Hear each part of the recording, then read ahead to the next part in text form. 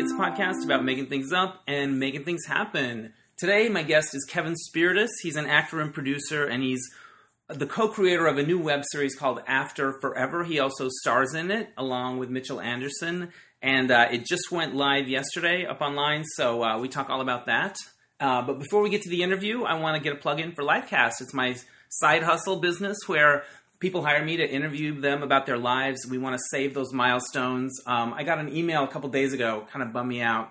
Someone was going to have me interview their father-in-law because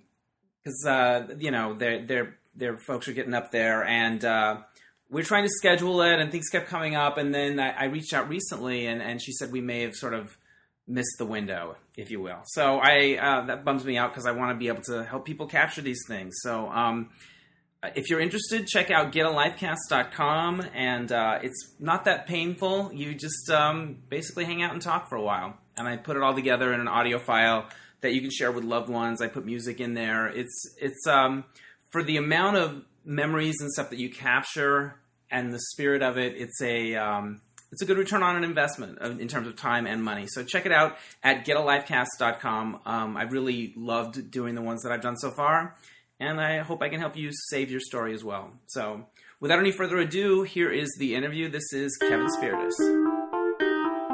Hey there, I'm coming to you from the very charming San Fernando Valley home of Kevin Spiritus, our guest today. I love it. There's so much sun coming in. It's light. It's a beautiful Saturday in LA. Yeah. So you're an actor. You're also a producer, and you're one of the co-creators of this new web series called After Forever. After Forever, the series. Yes. Congratulations! I saw it at a screening. Yeah, really enjoyed it. It was a fun night. Everyone was buzzing. How did you feel about that night? Well, first of all, it rained. Yeah, not good. Right, because people in LA do not go out in the rain. Right, but everyone seemed to be there for you. They were there.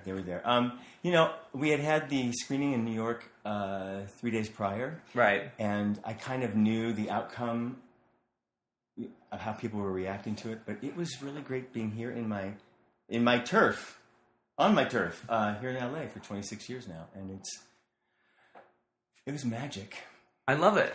There was so much love in the room, and people were into it. Did you like the story? I did. Yeah. It was something to think about. Like, what would it be like to have it all and lose it in a way? Well, so give us a little. How do you explain the story? After excuse me, After Forever is a story about two gay men in a relationship, Jason and Brian, who have everything that was supposed to last forever until one day it didn't.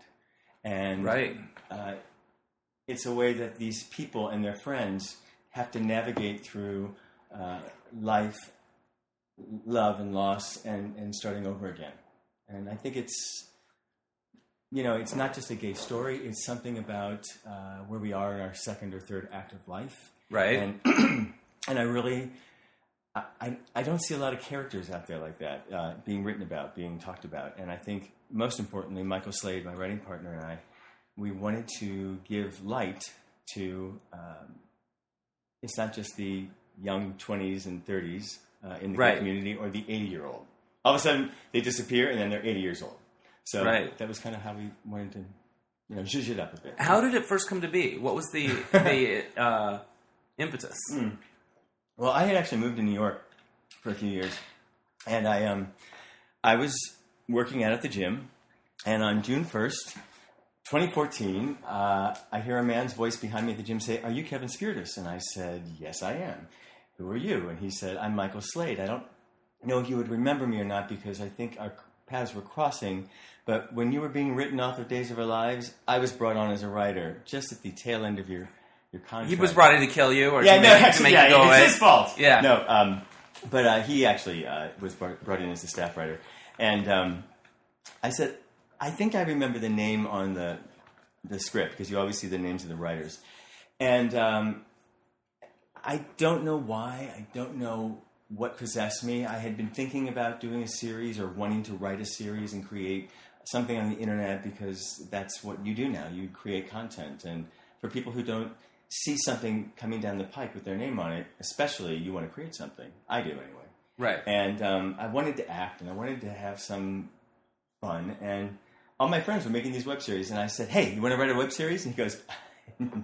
You said that to him on the first time you met him. I did, because I said, in my mind, the quiet voice said, "This is a writer who has experience, and he's got the muscle to arc story and character development, and just he'll know what to do. And if I can just get someone to write with me, that was sort of like." And he really didn't want to grab it, and I said, "No, you got to hear this. Gay man in his 50s going back out into the world because he's single and he's got to date again. Where's he going to find love?" And he just sort of went, "Okay, we should maybe talk." And a few weeks later, we had really come up with an idea of how we would present my story, because he was actually he was thinking about something else too, another story in that same category, but different.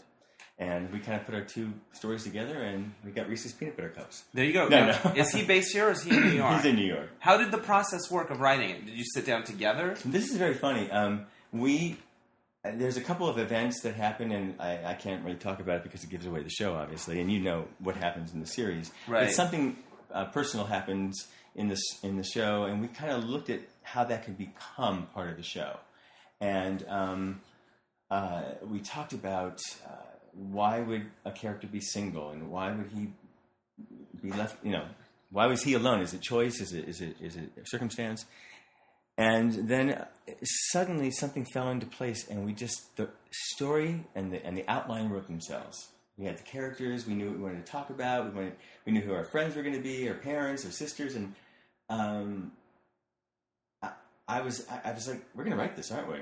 And he said, "Yeah, we're writing it." We even had stuff. So it's an 8-episode series. Right. This first season, the first season, and it's short form. So each episode, I think, it runs about 7 to 10 minutes each one.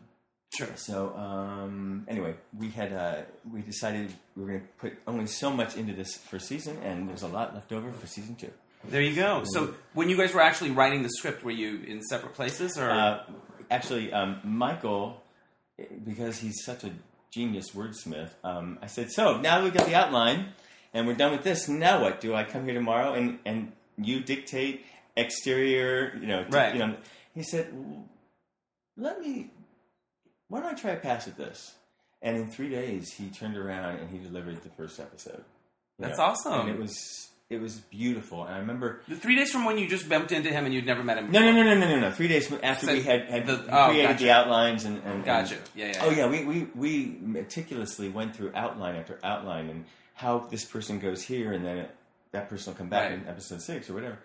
And but 3 days after we had just completed that, he popped out this incredible first episode, and I knew right then that it's going to happen.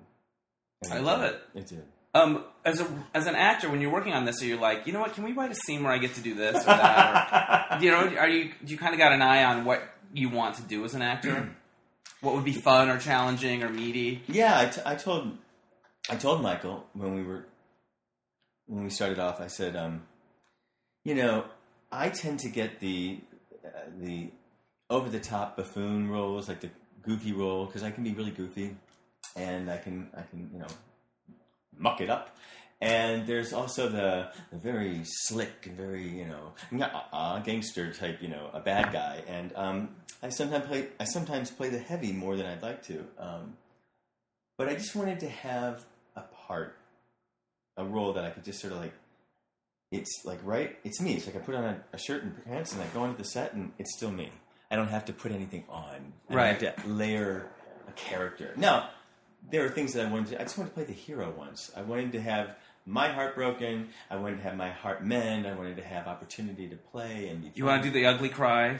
Oh, there's a lot of ugly cry in this series. Isn't there? There's a bit. I know. It's good. Yeah, there's a lot of ugly cry. But I think it was therapeutic, too, in a sense. And, I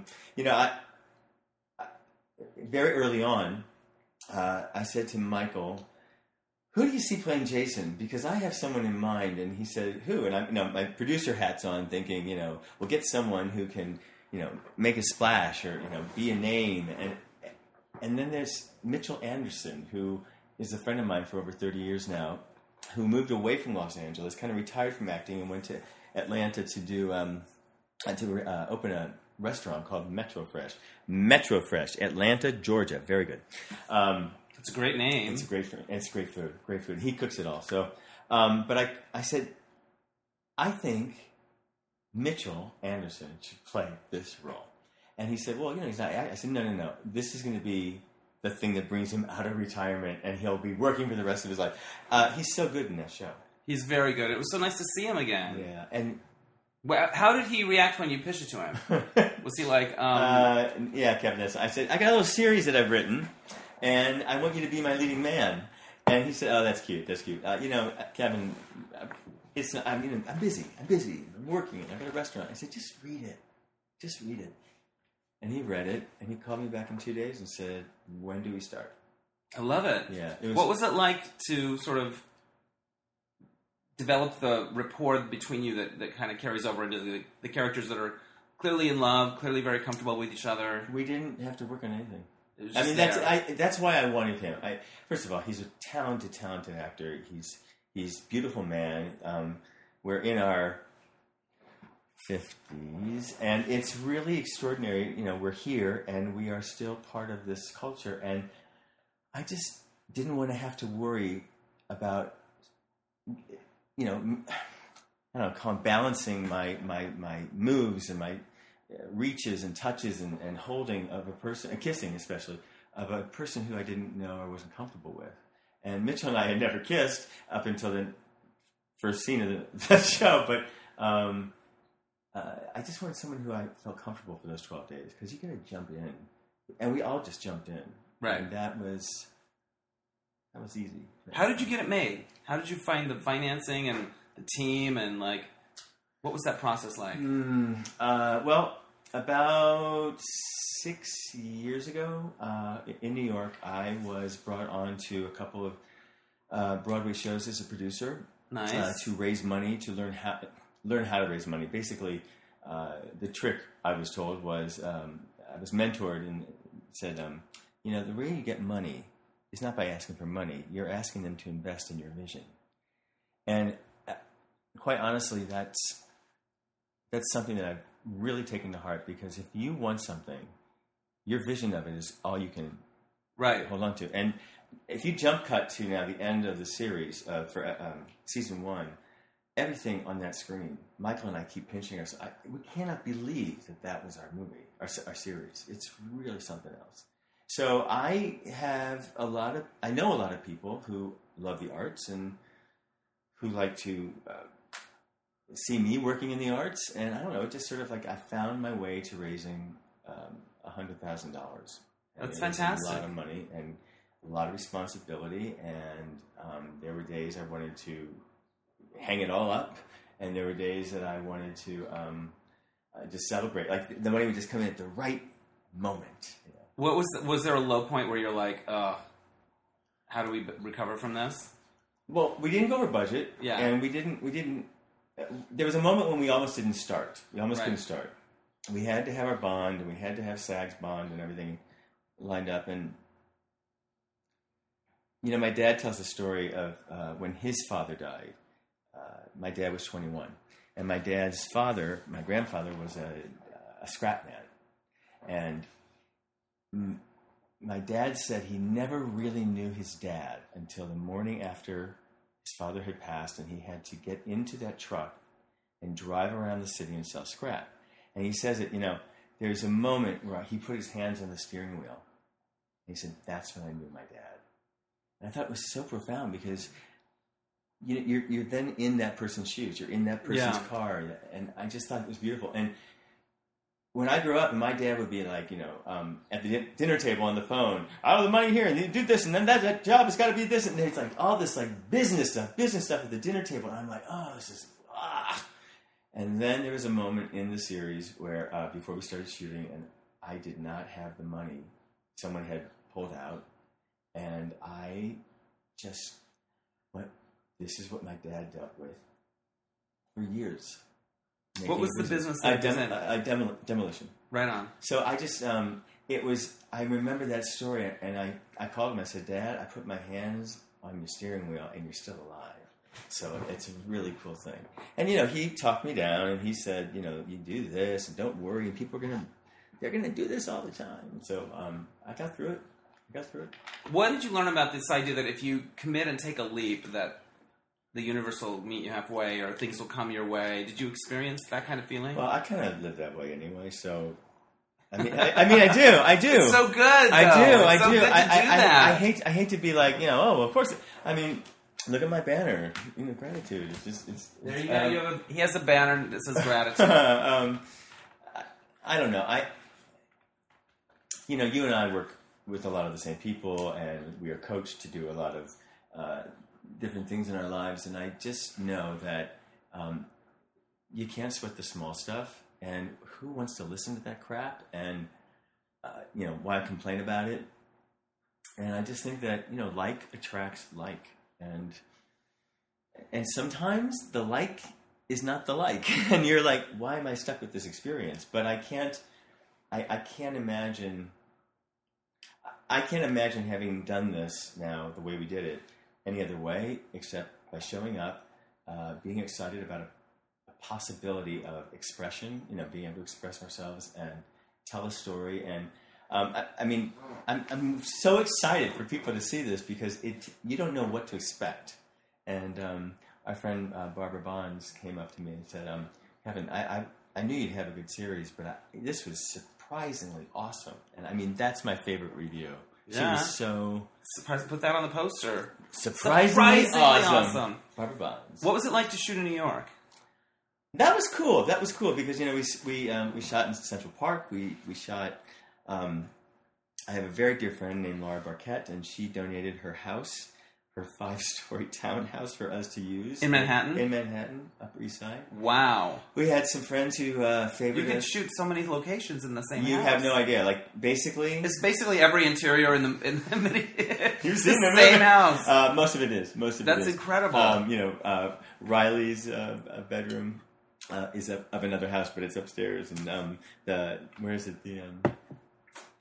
The bed and breakfast where Jason and Brian are there with their tuxedos on, and that's another room upstairs. But the kitchen and the living room and the dining room it's all there. Even our Lower East Side club.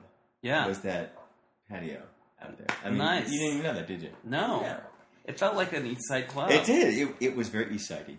What was it like to cast the other actors? Were they a lot of people that you'd worked with before or friends of yours? Yeah. Did you audition anyone? We auditioned for the role of Riley. I think the child. The kid. He's Finn, great. Finn Douglas. He is amazing.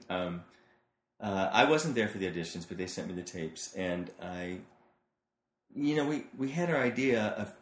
We had a lineup of people that we were working with. And we had done a reading as well about a year prior. And that was to help get money and help raise awareness of this project. And everyone pretty much who we wanted was there to say, yes, we'll do it. So it's friends of ours. But someone fell out because they got a Broadway show, so we went to another person. Michael and I are very, very clear that from the beginning, as I said, everything just keeps working itself out on the show. Our cast, those parts were meant for these people, bar none. Those were the roles for those people. Right. You couldn't take them away. Michael Urie pops up. Nice to see him. He's so great. He's not a real friend. He's just an acquaintance friend, a business friend. Right. And I've always been a fan of his. And I've been running into him more and more, and I've been seeing a lot of his shows that he was doing in New York. And I called him and said, would you read this story and think about maybe doing this role? He's only in 2 episodes. I know. I thought he might pop up more. Well, I thought there might be a romance between your characters. I don't know what's coming up season 2 and 3, right. But I would think that I would want Mr. Urie to come back. Right. I would want Mr. Urie to come back. And so you've already started thinking you'd like to do another season, and I'd like to do 10 more seasons. No, yeah. There's 2 and 3 that are mapped out. Yeah. Let's see where it goes. Let's see what happens to it. I just want to do good work, and I want to do it with creative people that I love working with. That's what gets me going. What did you learn from the experience of producing it?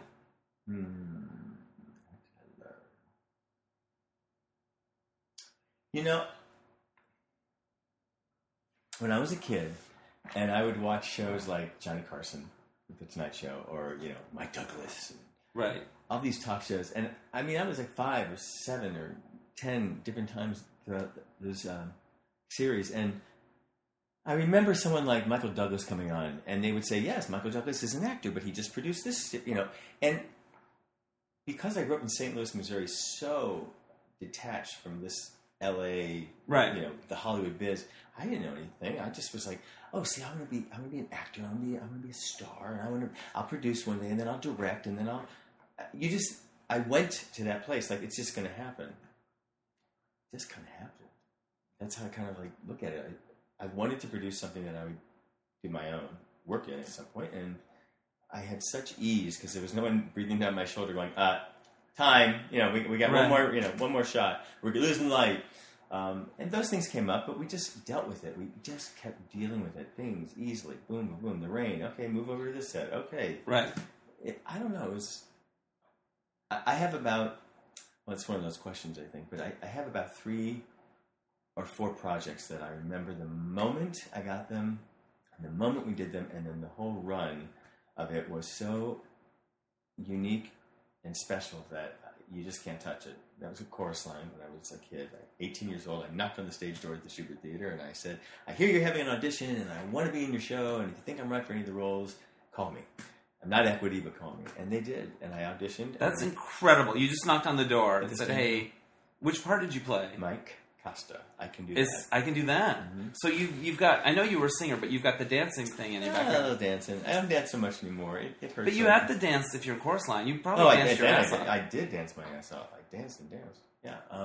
When were you in chorus line? 1982 1981 to 82. So it's about a year and a half. And I traveled that tour all the way out to LA, and that's how I got here. That's how you ended up in LA. And then I went back to do it on Broadway about a year before it closed. Were you living the dream to be that young and be on Broadway? Yeah, I guess I mean, I didn't think about it like that. Yeah. I mean, I feel like I'm living the dream now. Yeah. I don't know. There's something about when I got the soap, Days of Our Lives, it was not because I had auditioned for it. Fran Bascom, who was the casting director at that time, she brought me in on a 2-day role, and she just said, do what you want with it. And I did. I pretended I was like on a set that needed me. I don't know. It happened. And then 8 months later, they called me back and said, that role you did, we're going to bring him on. 7 years. Wow. So he wasn't envisioned originally as a character that would be there. No, he was actually, I kind of went in, and apparently Tom Langan called Fran Bascom that night and said, Tom Langan was our executive producer at the time. He said, I don't know where you found this kid, but I think I have an idea for him. Now, she didn't tell me that until way, way after. Right. I had been cast 8 months later. But she said he saw something, and he thought of a storyline that would spin up, and I just was, because that was a low point. That was a low point in my career because I could not get arrested. Right before you got that Yeah, call. It was very dark. It was very dark. What is it? It's always the darkest before the light. And I was waiting tables again. I was assisting furniture designers. I was doing everything. And boy, I just remember, okay, 2 days on a soap. Great, let's do it. And again, I was in that middle of the road, too old to play young, too young to be older. I'm really not, I don't look like someone's dad quite that much, I think. I don't know. But then they gave me a daughter in the show who looks like Brooke Shields. And she's like, ta-da! And I'm like, this is my daughter. She looks like she could be my date, Yeah. But it was just, so that was a low point, and then, magic happens. You start to look at your life and you go, I'm just going to create something, and I want it to happen. It happens. Wow, I mean, that's awesome. You have to. My last chorus line question, how did Mike stand in the lineup? Oh, God, how do you stand? Do you remember? Yeah, I do. You have to nail it, right? Yeah, I mean... He's demonstrating. I'm demonstrating. Okay. I'm leaning. You're leaning onto the right. My right leg is solid straight up to my right side, and I'm kind of leaning. And your hands are in the back. And hands are clasped in back, and their left leg is up, out a little bit. out in front of me a little bit, bent. It's kind of like Angelina Jolie at the Oscars the year she stuck her leg out. A Kind little of, bit. Kind of, but I'm not wearing black. That's true. It's a modified Angelina. We've just gone to Angelina Jolie. Thank So you did Days of Our Lives and One Life to Live. Which came first? Days of Our Lives. Days of Our Lives. Mm-hmm. I love it. Days you played Dr. Craig Wesley. Craig. What a great doctor name. Dr. Craig Wesley. What's the craziest thing you had to... What's the craziest storyline you had to play? Well... Did you have amnesia? No. Do you know who Patrika Darbo is? Yeah. Okay, so Patrika Darbo was brought on as my Right. wife. You guys were together, yeah. Yeah, she was brought on as my wife, and She was at your screening. She was, and she was great. She gave me all her love. She said, "This thing just made me cry." Okay, and there's a lot of sex in there. I had to close my eyes. I said, there's not that much sex, really, but we're naked a little bit. I think. Yeah. On the soap, Patrika was cast as my wife, and she's not your typical soap actress. She, at the time, was a woman who was a little bit heavier, a little bit more Zoftic, and she was people would come up to me and go, "You can't be with her." I said, "Why can't I be with her? Oh, you don't like her? No, you need to be with someone, a little thinner." And I'd say, I don't know if that's the way you look at your life, but I'd love her just the same as an actress. She can be any size she wants. And that's the feeling. We just kind of jumped in, and we became the most popular non-conventional couple ever. And we just got all this attention, and people scream for us. And Patrika's crazy. I love you, Patrika, but you're crazy and fun and wild. And she will take a dare, and she will give a dare. And right. I would take that, and I would give that, and we were zany on that show. We would be, these like Dudley not Dudley, Snidely Whiplash characters. Right. We'd say we're going to get Nurse Allie, and we're going to put him with Mike, and we're going to make a thing happen. I don't know, some affair is going to be blown up in someone's face, and they're going to lose their jobs. We were just terrible people. So you were sort of connivers together. We were total connivers. I was totally Eddie Haskell. That's more like it. And I was like, just, "Hello, Mrs. Cleaver. How are you?" Right. Meanwhile, you're just stirring up all kinds of shit.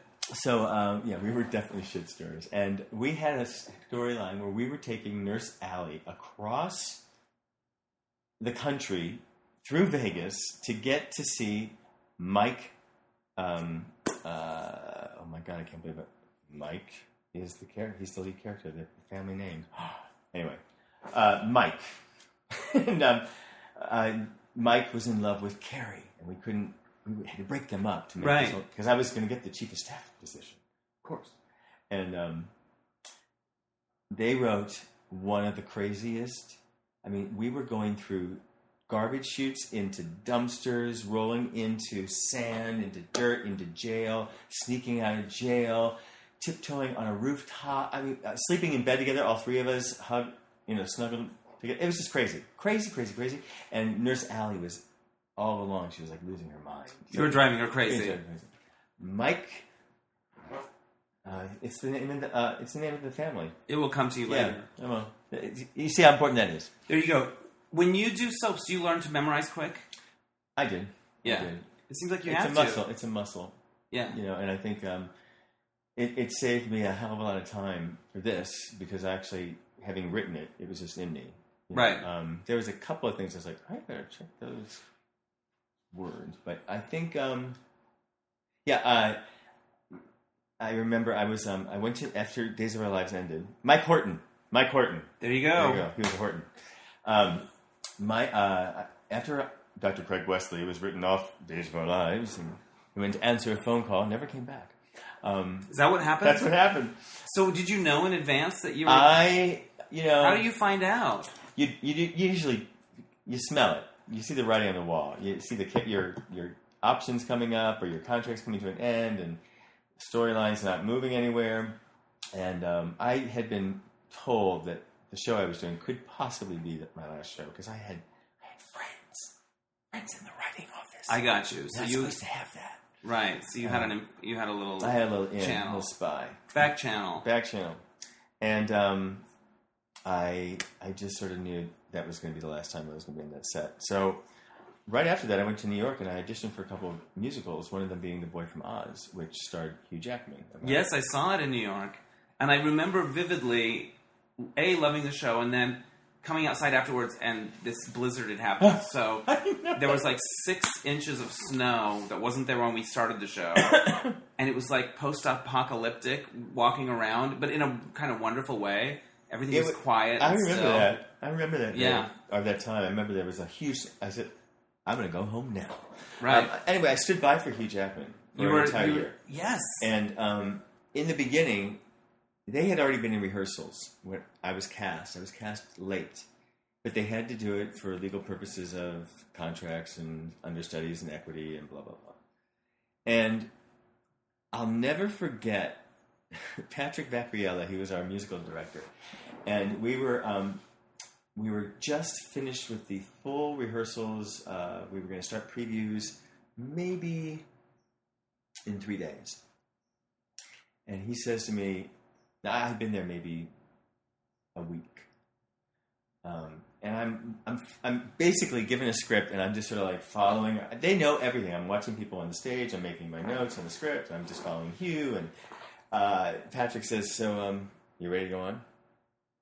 I just did this laugh like, what? He says, are you ready to go on? Oh, yeah, he's going to go out. He'll go out right at the end of previews, right before opening. They always do. All my stars. Michael Crawford, Bernadette Peters. He just named a whole list of these shows he worked on. And okay. And I went home that night and I threw that script into my brain. I was so nervous that he was going to miss a show. And that was the thing that propelled me to locking that show in and making sure that I knew everything, every minute, every step, every song, every note, a lyric, every bit of the accent. And he never missed a bloody show. He never missed a bloody show. He's a great guy, though. I just saw him the other day. I saw him at a screening of The Greatest Showman, which he is. And it was just, Mike, how are you? You said, what are you doing? So, there you go. What's your favorite Hugh Jackman memory?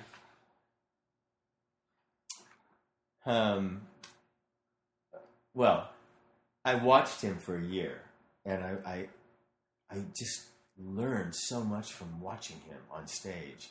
And he had no fear of making a mistake. And if he did, you never saw it, you never felt it, and you never smelled it. And I watched things happen on stage, like a wheel would fall off a part of the thing, and he'd just stop. He said, wait, this is not supposed to happen. Hold on a second. And it was okay. In front of the audience. It was okay. Yeah. He'd go up on a line. You know, some people would come into the audience late after the opening number, and he'd say, "Oh, so were you looking for parking?" And he'd, indicate like they'd been drinking or something. Right. And he'd start talking with them, and all of a sudden, you get past that moment that, oh, I'm supposed to be back in the show, and you think about it, and you go, wait, what's the next line? I mean, I would be watching, and I'd throw out a line for him. He goes, "Oh, this is Kevin. He's a great guy. More about him later." And he would just go on. And it was amazing. Do you feel like if you had gotten on to go on... Oh, he would have never gone on again. Would you have done what he did in those... Would you have felt liberated enough to do what he did? Or is it more like, you know what? I think... I'm just going to stick with... No. The liberation of those moments was... they were written into the script. Okay. He was supposed to talk with the audience. It's Peter Allen talking to the audience. Right. So it's Peter Allen. He's playing that character. But... I probably would have just gone on, making sure, God, don't mess up. Right, you had that's your responsibility. On your plate. Whoever you're understudying or whoever you're standing by for, you're that pawn that they put into the spot that's no longer being occupied. Well, what's it like to understudy somebody? People went to that show to see Hugh Jackman. Right. Well, that was what it was all about. This is my favorite moment with Hugh. Right. It was clear that this was called the Hugh Jackman story. It was his show. It was his show. He was a force of just amazing on stage. And it's too bad that, the CD is great, but you just don't get what he was doing on stage. So I watched him, and I learned, and then I would get ready. We'd have understudy rehearsals, and it was really extraordinary. People were very happy with my performance during the understudy rehearsals, and I felt like I really had the character under my skin, under my belt. And there was a time coming where Hugh was going to take vacation, and we all knew that was coming up, but they hadn't really announced it yet. And the day before they announced the vacation, they called me and two other. I was a standby. So a standby is off stage. You're literally there every night. I'm there every night off stage. An understudy he's under the title as a player, but he would then step in if I wasn't available. Right. Yeah, so there's three of us who are covering these roles, and the company manager said it's with great. He said something really like, he just started pontificating about, the producers have decided that when Mr. Jackman goes on vacation, we're going to go dark for the week. And I looked at him like, well, that makes sense, but then why am I here? You know? Yeah. And he looked at me like, what? I said, I guess I'm here in case Hugh hurts his leg or loses his voice during the show. Yes. And that's the moment I went upstairs to my 5th floor. I was on the 5th floor of the theater. The dressing room. Dressing room. And 4th floor, actually. And I went upstairs and I called my agent and I said, I think tomorrow I go on pager. So I wouldn't have to show up every day. Because it was clear to me that I was fine and I was not going to ever go on. And I knew that was not it wasn't it has a high likelihood. Yeah, it wasn't news to me. But after I got off the phone with my agent, I hear footsteps. And it's Hugh running up the steps to my dressing room. And he says, mate, yeah, you have to know, I'm following Hugh backstage to see his path, to see his track. You know, lower your head here because, this is a low-hanging ceiling. He would just tell me everything, gave me so much. And he said, mate, I'm so sorry. I had no idea they were going to do this. I feel horrible. I said, Hugh, I pray that when I get a starring role in a Broadway show, that they have to close the show when I go on vacation. Are you kidding, man? I'm having a great time. And he was the nicest guy. And at the last day of my contract, because I left before they closed, he brought me on stage and said, this is Kevin. He's as much a part of the cast as everybody on stage. It's off stage. So he brought you out. Brought me out. That's kind of amazing. He is amazing. Here's what I loved about his performance. The physicality of it, the sort of effeminate stuff, he looked like he was enjoying that stuff. Like, not like he was, I have to put this on to play. Like, there was something that felt true about it. There was joy in it. He was an actor. He seemed to be having a great time. He is an actor. And I've seen him do some incredible roles on Broadway that I did not know he had it in him. I mean, this is now becoming the Hugh Jackman story. No, yeah. He's such a great lesson for me because I just got to study him. But the thing about Hugh and his approach with doing Peter, I mean, he doesn't look like Peter Allen. Right. He would never be cast as Peter Allen in a movie because he's not that look, But he's this leading man. But he took what Peter might have done, like a nuance with his shoulder or his hand or his, kick the leg up on the piano. He was having so much fun with it, and then as it became comfortable to do it, it sort of like became a throwaway. He'd like do it fast, and it's just. I remember. And there was none of. Sometimes there was no judgment on it. There's no judgment. There was actual joy. Yeah. Like, this is the best way to be. Not like, oh, I'm going to act a little gay. I don't know. There was something about his body language that as a gay person, I felt connected to and warmth. The great thing about Hugh is, he's such a stand-up guy. He loves everybody, and he cares about everybody, and he doesn't have a mean bone in his body. And I just know that, like you said, it was okay. He was playing it from a place of empowerment, and love and accessibility. That's how you got to Peter. That's how you got to Hugh through Peter. That's how you got to Peter through Hugh. It was this really weird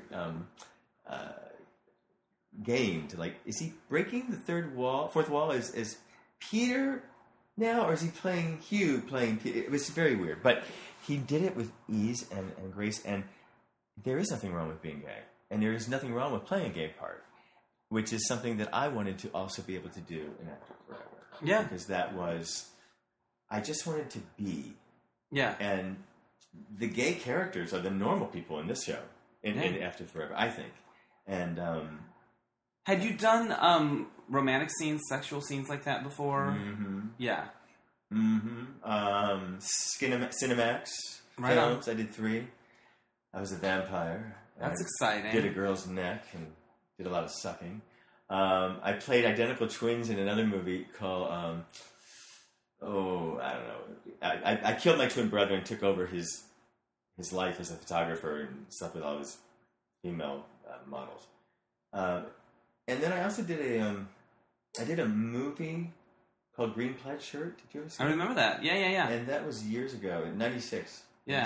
1996. And there was some easy nudity, but I have no problem being naked, and I have no problem being involved in the action of lovemaking or having quote unquote sex, kissing. It's Mitchell and I just sort of like giggled, like, can you believe we're actually going to kiss in the scene now? This is like, we're going to kiss, right? I mean, we just sort of laughed at it. Yeah. But it was fun. And you had another little dalliance in the show. Oh, Jim Newman. Jim he's Newman. very yummy. Jim Newman, who is recently the cowboy in The Village People.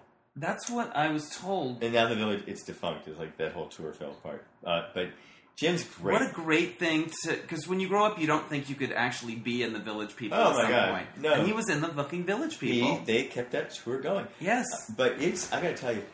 Who was he? Was he the cowboy? Yeah. Okay. Jim is this. He's just that guy. So again, he stepped into a role and he was cast, brilliantly. He was suggested to us because I wanted someone else to play it, and he just couldn't get away from L.A. And the guy said, "Why don't you call Jim?" I went, "That's really great." And there's that scene where, and there was a lot of things that changed by the time we had written it on the script, changed by the time we filmed it. Yeah. So there's a line where I say to him, I didn't recognize you, you're dressed. And he didn't realize that a scene had been cut out earlier on because it had nothing to do with him. He goes, yeah. And it's just like a great reaction on the screen. I thought it was always so funny to see him do that. Yeah, so are you. So he was great. You've done some fun horror movies, too. Mm-hmm. What's the craziest way you've been killed or killed someone? I have never... Okay. I never got killed in a slasher film. That's something to say. That's a good feather in your cap. I was the goody-goody guy. Right. Friday the 13th, Part 7, The New Blood. Laura Park Lincoln played the girl who has those telekinetic powers and she resurrects Jason. That was fun. That was a fun movie to do. Subspecies is the 2 and 3 I did. You do a lot of sequels.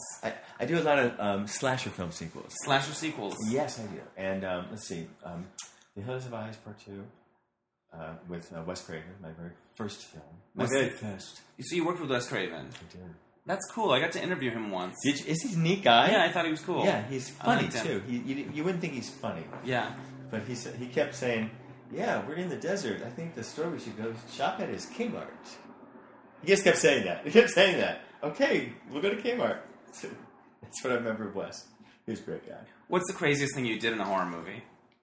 Is there like stunt stuff or blood packets or fake things? Oh, God, I haven't done a horror. Oh, well, okay. So, I played an albino in Albino Farm. Okay. Title character. One scene at the very end of the movie. And I played this preacher. We called him Preacher. The rats are gone! And I had this white hair, these sunglasses.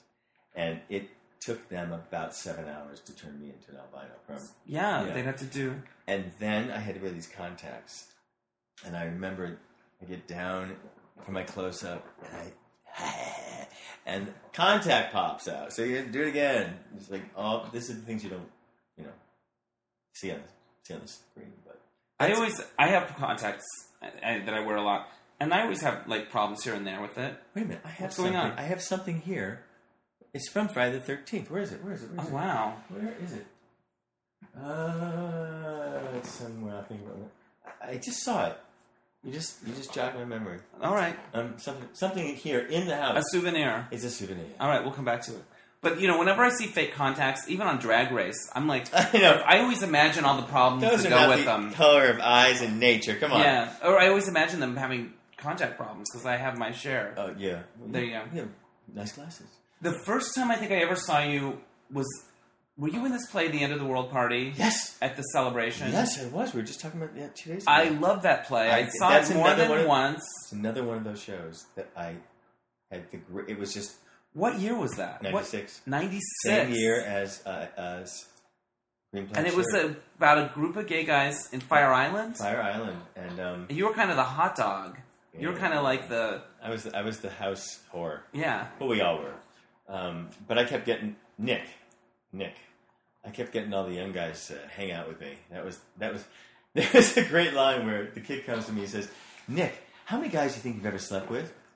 Do you remember this? And maybe. I don't know. He goes, "Well, let's figure it out."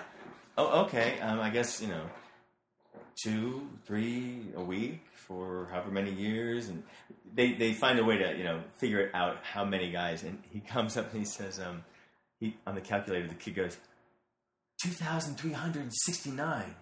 And I look at him and I go, and to think I remember all their names. And it was a direction given to me by my friend Jeff Marcus. And I will never forget doing that. Betty Davis. The audience died every night. And I thought, this is fun. This is just crazy fun out here. It felt like it ran for quite a while. 6 months. That's amazing. 6 months. Who else was in it? Jim J. Bullock. That's what I Doug thought. Campos. Okay. Rick Coy. Richard Hochberg. Okay. Michael. Yes. I'm older now. I know, it's been... Michael. It's coming. It's all right. And then also this really beautiful young boy. In the overalls shorts. Yeah. We just call him overalls shorts. They call them overalls. Yeah. Michael... anyway. They should revive that show. You know what? We tried to. What happened? Richard Hochberg had a great idea. He said on the 20th anniversary, we should redo that show as a fundraiser. Yeah, stage reading or something. We all loved it. We all had the best time. And Michael Latimer. Oh, yeah, of course. That's great. He was great. And Chuck Ramberg, a writer from... He writes TV stuff. He writes stuff for Frasier and Cheers, and he's very, very successful. He just said, "No, I think End of the World Party's had its time." That bums me out, man. It bummed me out too. I mean, it's his choice, but right. But Richard. We had so much fun. We had so much fun, and that's again. It was a perfect, force. It was just everything was on point. Everything was working itself out. Everyone was having a great time.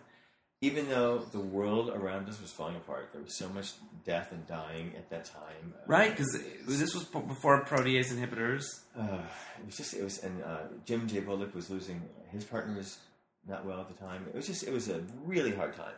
But we were holding together. And as Nina Foch, my first acting teacher here in Los Angeles, would say, leave your shit at the stage door and go in and have art. And that's what we would do. I love that. Yeah, she was great. She was great.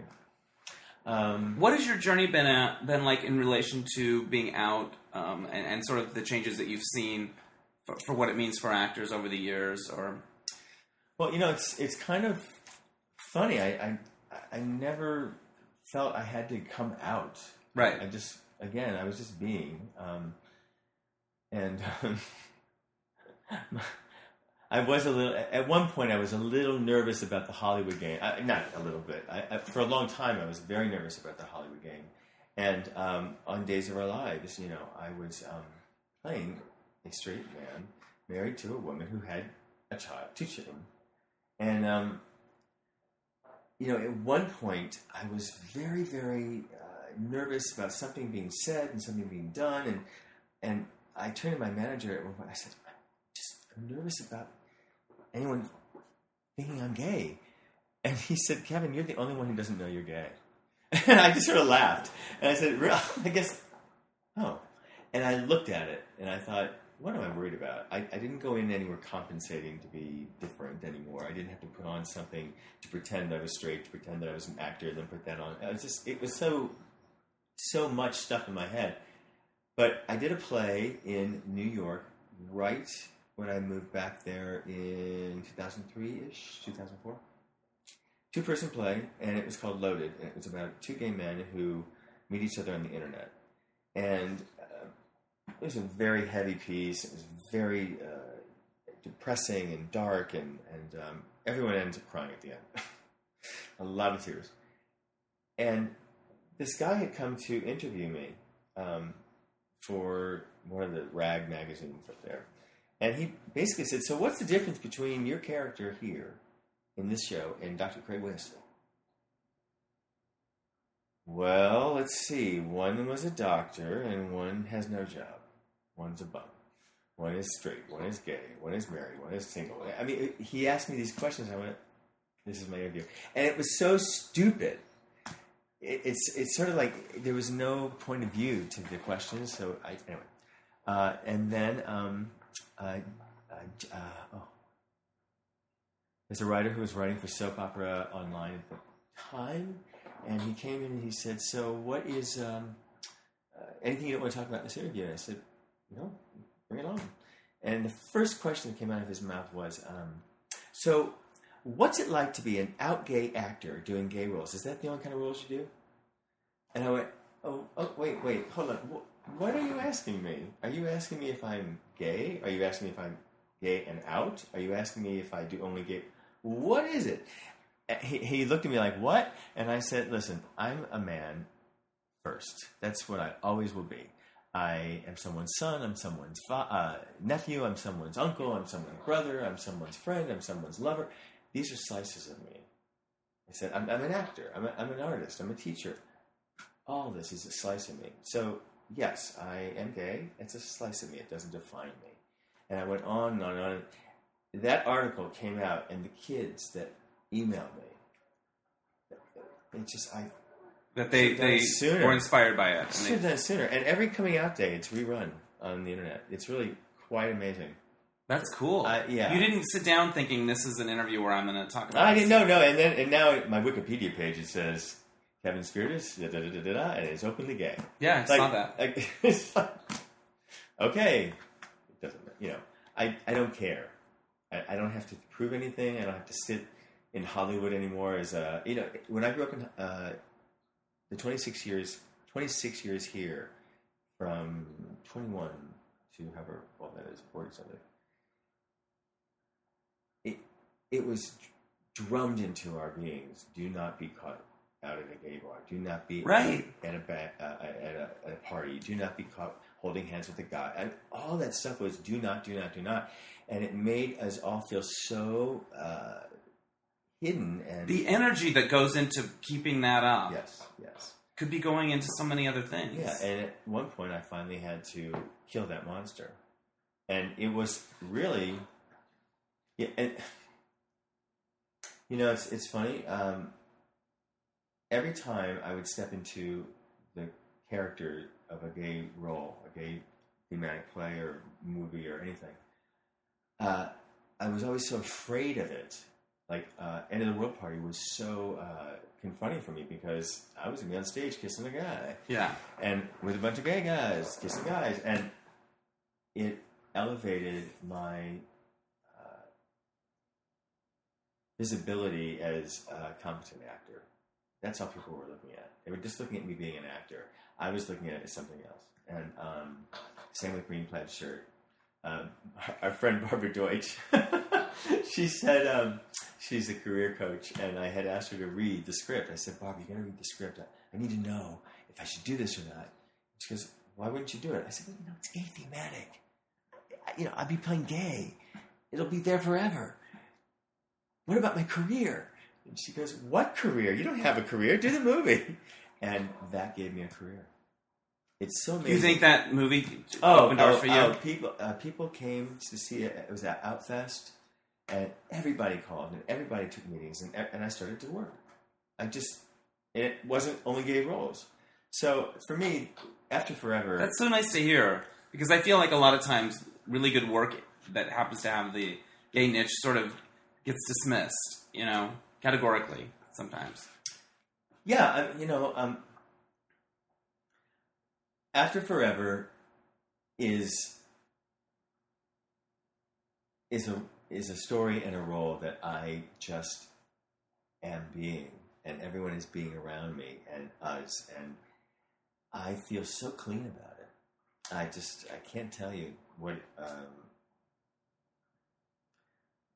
It wasn't a relief. It was just an awakening of no pressure and just this is what we do. And I was watching. There's the very first scene in episode 1. There's a bit of kissing and rolling around in the sheets with Mr. Mitchell Anderson and myself, and it goes on a little bit longer than I would have even maybe edited, but it's necessary and it works, and it's like, oh, this is what it is, and I'm right there. So. Right on. Good for you. When you killed that monster, what was the emotion like? Relief, or was it like, okay, let's see what happens? I think it was a little bit of both. I think, again, if I'm focusing on the one thing you don't want to have in your life, if you're focusing on it, that's all you're going to have. Right. The surest way to create your reality or your existence in a way that you don't want to create it is think about the thing you don't want. And because you will put that into action. You will put it into a manifestation of some kind. Right. I think our words, I think our actions, I think our thoughts are they're so important because we don't realize the power that they have. They contain an energy. When you say, you're looking good, mister, you look good, you can already hear that. It's, you look like, that's horrible. I mean, all that energy, it just goes. So you have to choose how you're going to travel your path. And the story you tell yourself about your life. And I think for me, if I kept worrying about, is gay going to stop me? Is being gay going to wreck a career? Is being gay the wrong thing? Is being open? Right. That's all I'm thinking about. Right. I happen to be gay. Okay. That's over there. Park it. Go out in here and run in the park. Right. Go work out. Go audition. Go create a series. And that was, again, I can't believe that this is actually happening on April 24th. We are launching this on Amazon, and then it's crazy. So it's going to be on Amazon. Amazon. I love that. Yeah. I love that. I love that. I'm a Prime member. Yes. We are all Prime. I think everyone is. They really got us on that. I know. Who's going to buy it? No, but you know what? It'll be. I just started watching The Marvelous Mrs. Maisel today on Amazon. No, what's that? It's a fantastic show. Who's in that? I don't know the girl. Rachel something. Where do you find time to do all this? I don't. Today was the first day I did. But it's supposed to be great. I've heard great things, and I really enjoyed the first one. It's Amy Sherman Palladino from Gilmore Girls. Yeah. From Gilmore Girls. All right, you picked some questions from the observation deck. Some of them, actually, I think we've answered. Have you ever been starstruck? Yes, I was. Who were you starstruck by? Elizabeth Taylor. Wow, that's a good one. I was waiting tables at the California Pizza Kitchen at the Beverly Center. Right. When it was there. I had just come back from I had just come back from shooting a movie. Right. And I went back. I said, I'm going to take that job back. I'm going to keep working. And I thought, oh, idiot. Why am I here? My gosh. but I was being responsible. And yeah, you have to. Sometimes you just gotta need to get a check. you got to do it, and you have to have an organized pattern. You have to have something responsibly keeping you moving forward. I agree. And a schedule. Yes. So anyway, I'm in my little California Pizza Kitchen, apron and my white jeans and my white shirt, and I all of a sudden hear the music. All of a sudden, it's like all I heard was music, like the rush of all the talking. And I had just taken a drink order from my table, which was what's his name, George Hamilton, and that was the time he was seeing or hanging out with Liz Taylor, and I thought, what this music? It got so quiet in here, and all of a sudden, I see from one end of the restaurant, from the back entrance, which was the garage area, I see this floating being. She's walking. It's Liz Taylor in that black hair with those white tufts, and she had just taken off all that weight, and she's in this red turtleneck in the middle of summer, and she's just. I said, "Oh my God." It's Liz Taylor. It's Liz Taylor at my table, and I froze, because I didn't know who she was. I mean, I knew who she was, but I wasn't like enamored. Right, you didn't know every movie and stuff. Yeah, I just I knew she did these movies, and I was I liked her acting. But I wasn't like this. But all of a sudden, I went, oh man, she is huge. The energy was like bam. And I walked up to the table and I said, can I take your order? And she was very kind, and she looks at you, and these purple eyes are staring at you. Right. And that's what I just did, is stared back at her. And of course, it got crowded, and she causes a crowd. She causes all this. And I turned around to give George Hamilton his change back, and a waiter went right behind me without saying, "Behind you." And I turned, and the beer went flying off his tray, right down Liz Taylor's back. Oh my gosh! Beer got spilled on Liz Taylor. Oh yeah. At least she remembered you. No, now she's dead. Yeah, she's dead now. She doesn't remember. That's a really good starstruck story. Meryl Streep was another one too, but I was working with her, so it was anyway. Cool. Right, you produced a reading with her. I did. By our friend Don Cummings, a play. It was a great experience, and she was very kind. And you don't want to meet these people on a social level, because they're going to take away that mystique of what they do in their work. So I had to just really separate from it, because I was just producing this reading, but she was just amazing. What's the best thing to eat at CPK? It was the Gorgonzola chicken fettuccine, but okay. they don't have it anymore. I like the Thai chicken pizza. I was going to say the Thai chicken pizza. And they used to have the eggplant pizza too. Yeah. They changed. All right. Things changed. You talked about producing this reading. Getting into producing, you produced or worked on some Broadway shows. Mm-hmm. What's that been like for you? I remember when I first met you, you were working on Priscilla. Mm-hmm. Yeah. Queen of the Desert.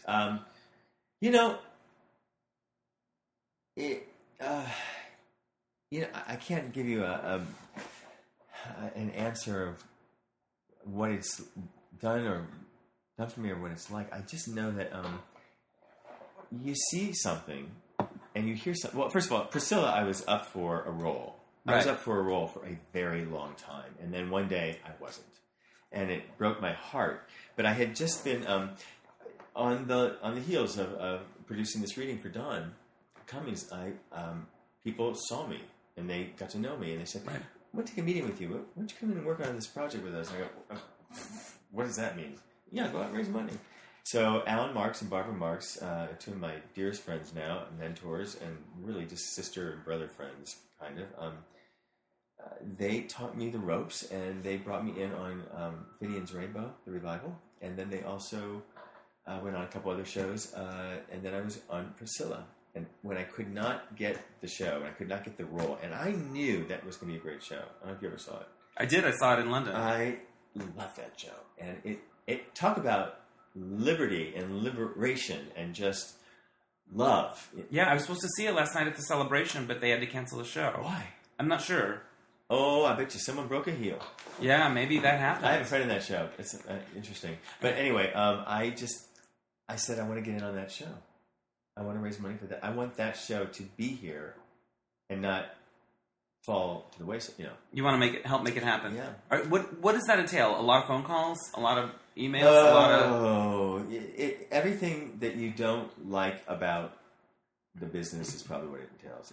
It's a lot of hurry up and wait. It's a lot of kindly asking for things to be moved forward in a very sweet, right, and not getting frustrated that the money is not here today. Same thing with What's the best part of it? When the show makes its money back, and you get some money back too. Right. What's it like when you go to the show, though? It's on Broadway, and you helped get it there, and you're there. It's a great feeling. It's a great feeling because obviously I'm connected to the show. I'm part of it. I feel that there's something that the story is arresting to me, or it's a beautiful story that I think is unique, and it talks about things that has never been spoken of before or sung before, and it's art. You helped put that up there, or your actions helped those actions get made. Right. That actor is getting to sing that song because of just a little. It's again your actions, your thoughts, your words, your behavior, every single thing. It makes a big difference. It's like the butterfly flaps its wings in Hawaii, but there's people feel it over here in North Hollywood. You feel the North Hollywood earthquake, right? I love it. What was the first concert you ever went to? Billy Joel. Wow, where Always a woman to me. It was at the Arena in St. Louis, Missouri. Stephanie Novick and I went to go see Billy Joel. Was Stephanie a friend? Stephanie was my school friend in high school, and we're still friends to this day. She lives out here now. I love that. She was at the screening the other night. Did you love the concert? Oh my god! And then we were living out here. I mean, she's moved out here. We were living out here, and he had what was the concert he did when he came out with Uptown Girl, whatever that concert tour was. In what year? An Innocent Man. An Innocent Man. Right. We went to see him again. He's here. Let's go see him. So you always have your Billy Joel. Billy Joel. I was a big fan of Moving Out. That musical. Moving Out. I love the dancing. Oh, you mean the show? Yes. Oh, yeah. The show is phenomenal. I loved it. Yes. Okay, this is a good question. When was a time in your life when you were in the right place at the right time? Well, that was Chorus Line. That was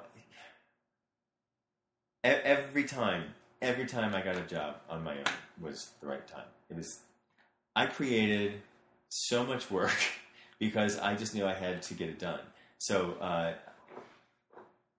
I knew that the thing about Days of Our Lives, stepping onto that set, acting as if I already belonged there as a regular, because I knew that they weren't going to talk to me as a day player. They were just going to make sure I had my lines memorized. Right place, right time. Right place, right time. There's a lot of those crossing points. I mean, they're all over. There's a right place at the right time. The most extraordinary right place in the right time is I have a friend out here. He's about 85 now, 86. He's one of my elders who I study with in philosophy and mythology, and his name is Ken, and he was going to have dinner, prepare dinner for me in Sierra Madre the next night. This is a few years ago. I'm driving, and I think, I better call Ken, and I better check and see what time. And I called him the day before. And he answered the phone, and he was, Ken? He was having a stroke. Right then, on the phone. Right then, on the phone. What did you do? I said, hang on, Ken, hang on. And I called his partner, and I called an ambulance. And I went out to the house. I stopped everything. But that's a crossing point to me. You have no clue who you're going to run into on the street. You have no clue who's going to be on the subway. You know, third car, fourth car. No, I'll go to the fifth car. Oh, it doesn't have air conditioning. I'll go to the sixth. And there is the person you haven't seen in 6 years. You know, I can't believe, Dennis, what are you doing here? It's that type of thing. Is he okay now? Oh yes, he's alive. He's well. But I just and he actually just had a mini stroke. But it was just that's to me is that's grace. Yeah. Do you feel lucky? Yeah. I don't. Oh no! Here's what I want to say. I love you. I read a lot of profiles and I talk to a lot of people, and a lot of them talk about feeling lucky. And I sometimes wonder if that feeling is part of why they're successful. And are you successful? I can't own. Are you successful? In some ways. I think in a lot of ways. But maybe it's not because of luck. Right, no. In other words, I don't feel that charmed. And I sometimes wonder if that the thing that makes people successful is the way of looking at themselves as lucky. Does that make sense? In other words, that's part of it. But see, I think luck is it's like being at the right place at the right time. Preparation meeting opportunity. That's luck. Right. They talk about 10,000 hours, or I think you are doing something so much of, so well of, so outrageously awesome of, it can't help but be seen as that. And then people go, oh, well, that's lucky. He's lucky. He's just over there. Right. So I think it's an attitude. I think it's just, I don't think I'm unlucky. Right. So I guess I'm lucky. There you go. That's a good way to look at it. This other card that you picked, what was your lowest point professionally?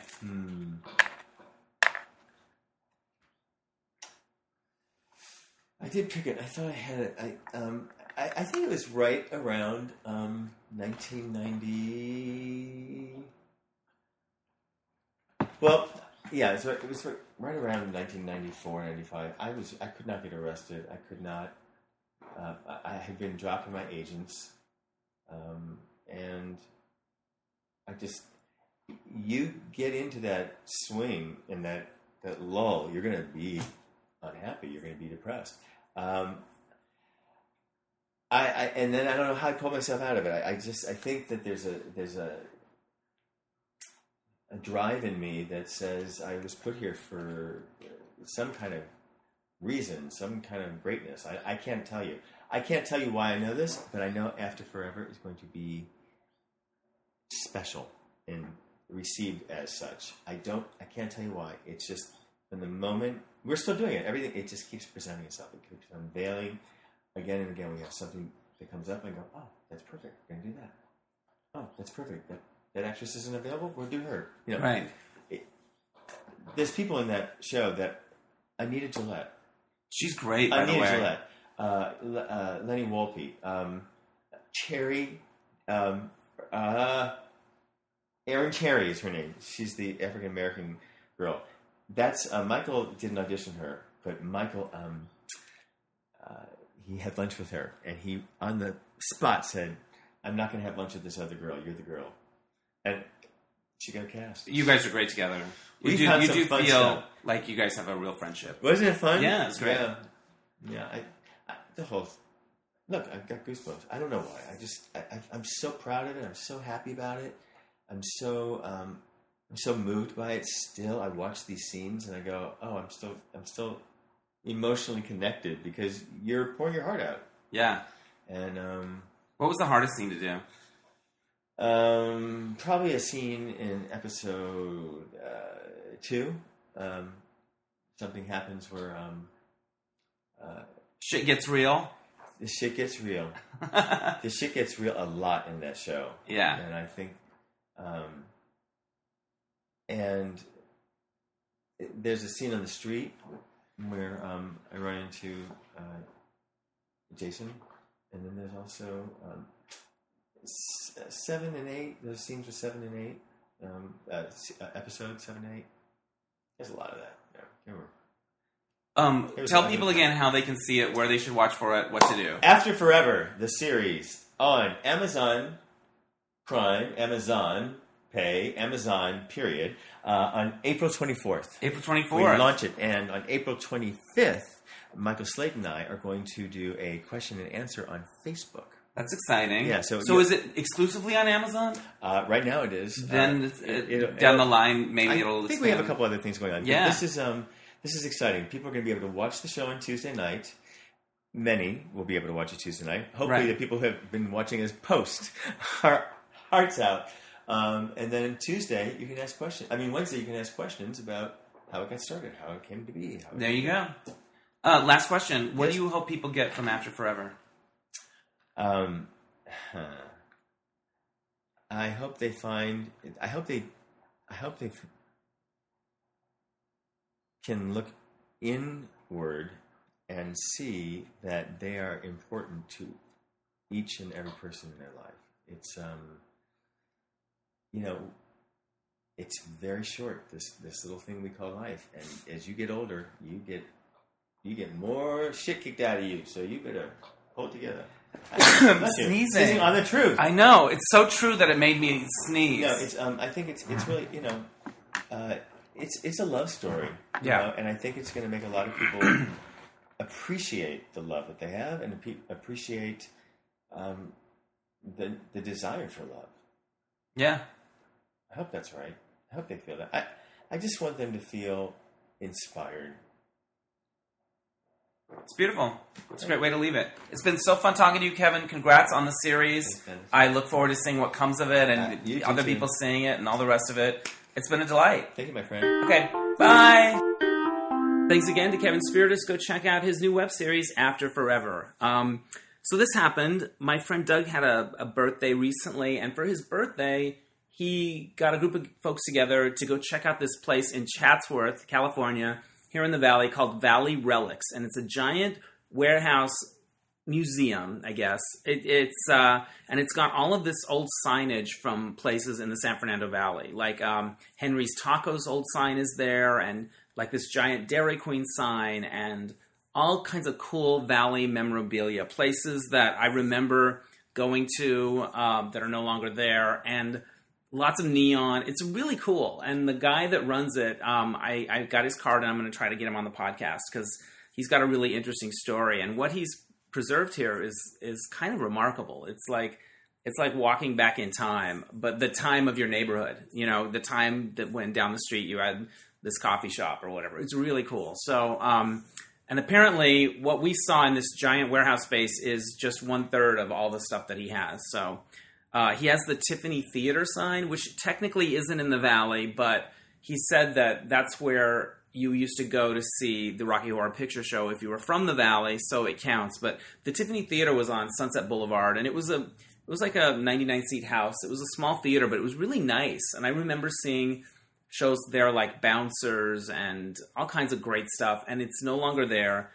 But the sign is preserved at Valley Relics, and the sign is huge. The letters that spell Tiffany are giant, and I just can't remember them being that huge when it was on Sunset Boulevard. Anyway, these are the things you get to muse about when you go to the Valley Relics Museum, and it's free to go on Saturdays. Anyone can go. So I'm going to get more info from that when I interview the guy, so I'm excited to do that. That's it for this week's podcast. Thank you so much for listening. If you want, visit DennisAnyone.net. You can order your own copy of the observation deck. You can donate to my virtual tip jar, which helps me cover the expenses that come with doing the podcast. And you can see photos that go with some of the podcasts as well. So thanks again for listening, and we'll catch you next time on Dennis Anyone. Bye!